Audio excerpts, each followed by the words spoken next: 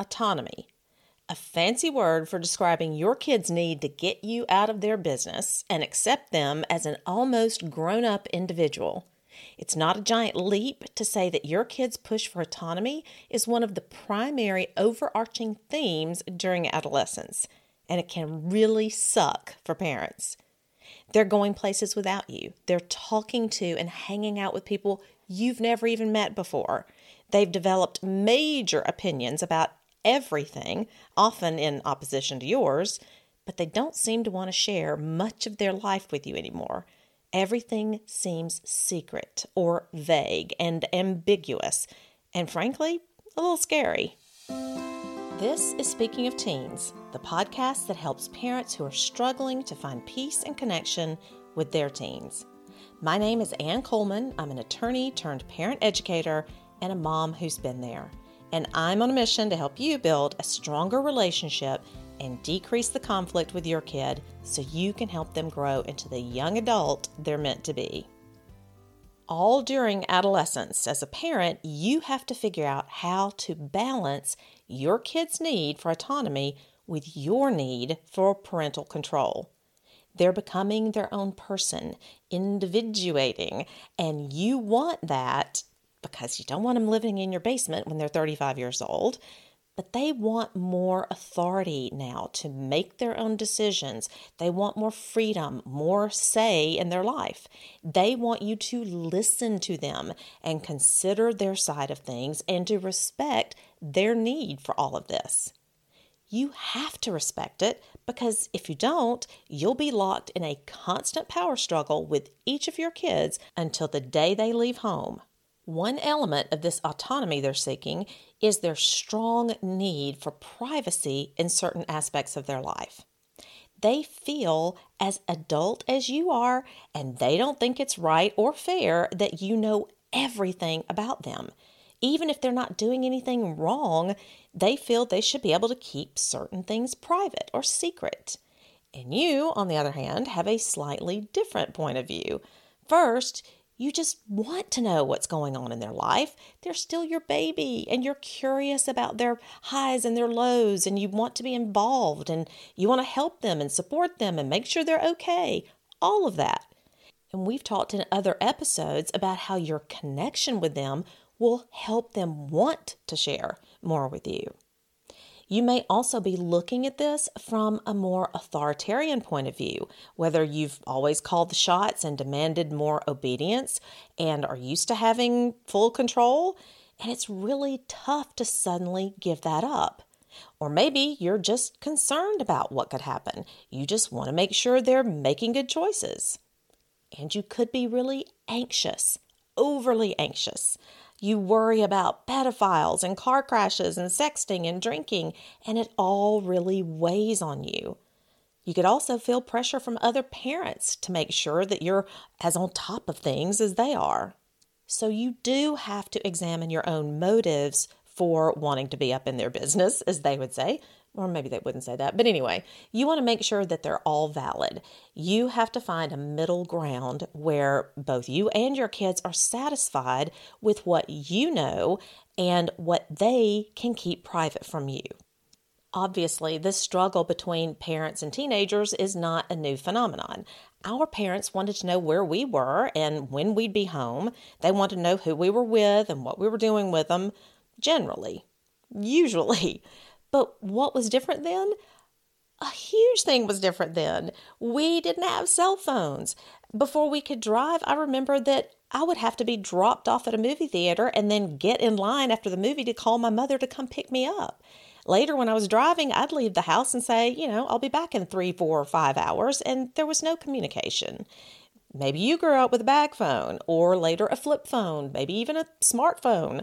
But Life 360 came out in 2008, a year after the iPhone, and in the wake of Hurricane Katrina. That's actually why its founder created it, for relatives to find each other. Today, it's used by 33 million people worldwide. And now, apparently, teenagers are just tracking each other. Everybody's tracking everybody. And of course, smartphones put online porn and pedophiles and cyberbullies and sexting and drug buying right into our kids' pockets. So smartphones made it both possible to track and necessary to filter and monitor. And with the phones, parents' concerns about other risky business also increased. Things like kids planning to sneak out in the middle of the night or meet up to buy drugs or snag a bottle of booze. All very legit reasons for concern. Again, examine your own motives for any monitoring or snooping before you decide what you think is necessary for your kids' health and safety. You have to weigh their own abilities to use self-control and make good decisions, and each child can be very different. You might have a real daredevil or risk taker and one who's a major rule follower, one who has ADHD. You know your kids. And just because you allow something with one doesn't mean that you do the same with the other. Before putting anything in place, you have to engage each kid in a conversation. You should come to a mutual understanding with them about what is private, what's 100% under their control, and what is open territory, and under what circumstances all those things may need to change. These cannot be unilateral decisions on your part. In other words, setting up any covert spying, snooping, monitoring, or tracking is a big no-no. Discuss it up front and get their buy-in if at all possible. Talk about why you feel it's necessary. Get their opinion, ask for their input, and listen to what they say. Give them the same respect you would another adult during that conversation. Discuss your values and the risks and safety, and give them good reasons for why you'd like these things in place. And remember to check your own motivation. Make sure it's justified. Also remember that any monitoring you do cannot be done in a vacuum. As I said in episode 55 when we were discussing social media, you must balance monitoring with instruction and coaching and understandings up front, teaching them about how to navigate their online world. And this goes for all monitoring, checking up on them or invading their privacy. For anything, if it's worthy of monitoring, it's certainly worthy of teaching and guiding them how to navigate it. If you're monitoring where they go, what is it they need to understand about this? Where should they not be going? What should they be careful of? What agreements have you reached about all of these things? Just remember that only putting external controls in place doesn't teach them anything. And it could actually do more harm than good because they won't understand why they shouldn't be doing certain things. That does not support their autonomy, anything but. And if you're not supporting their autonomy by discussing these issues, agreeing on the rules up front, deciding what type of monitoring or checking will be done, and you just start going into their phone or in their room or backpack or whatever, you're threatening their autonomy, and you can count on their resentment, which breeds arguments and rebellion and a rift in your relationship, which means they certainly won't be voluntarily telling you anything and will be even less likely to listen to you about anything. Also, take a hard look at each app or each thing you want to do as far as monitoring or checking up on them. Again, I can't stress this enough.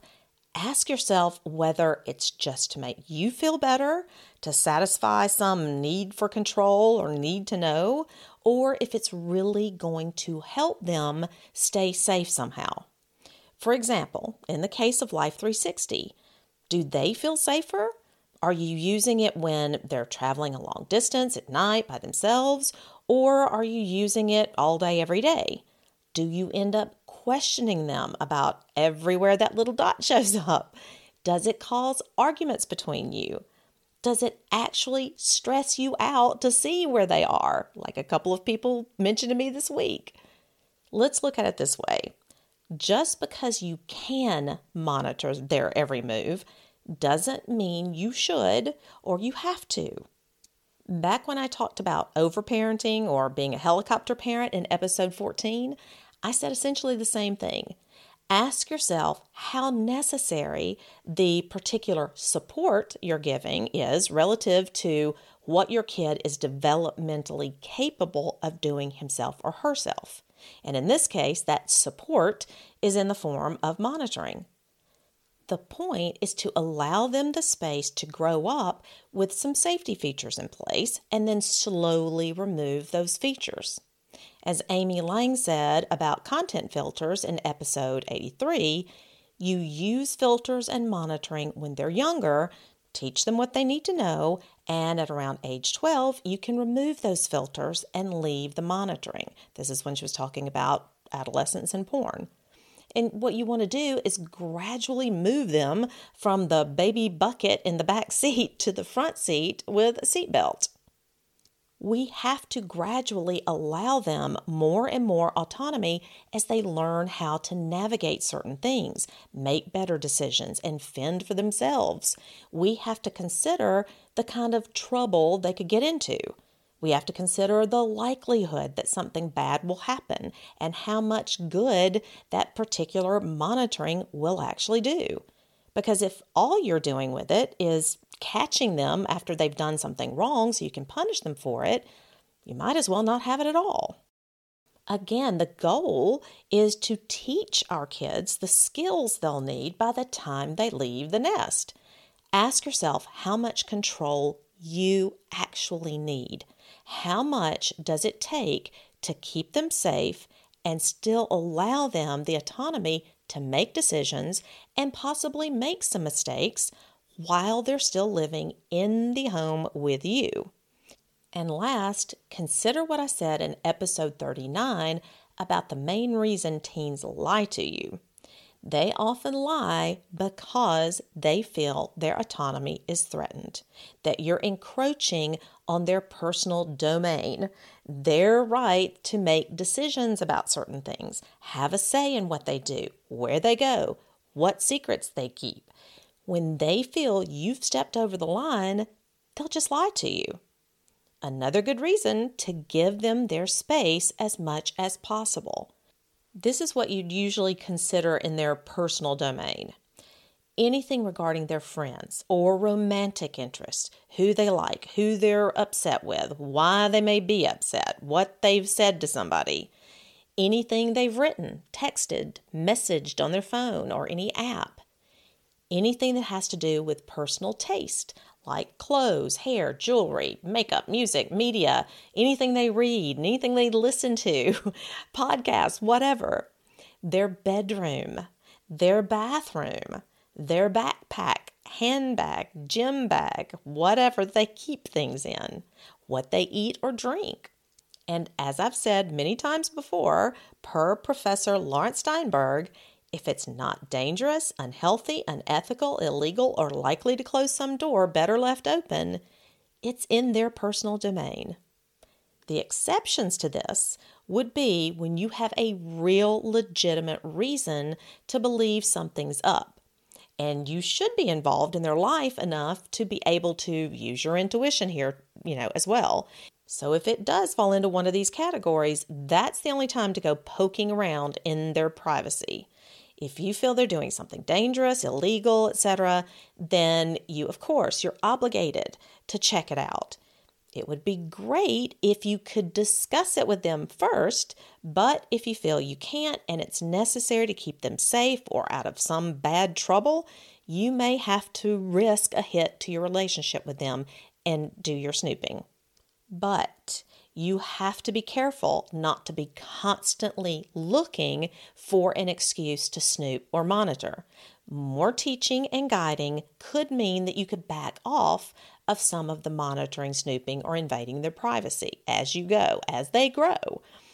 Go back and listen to episode 15 on autonomy.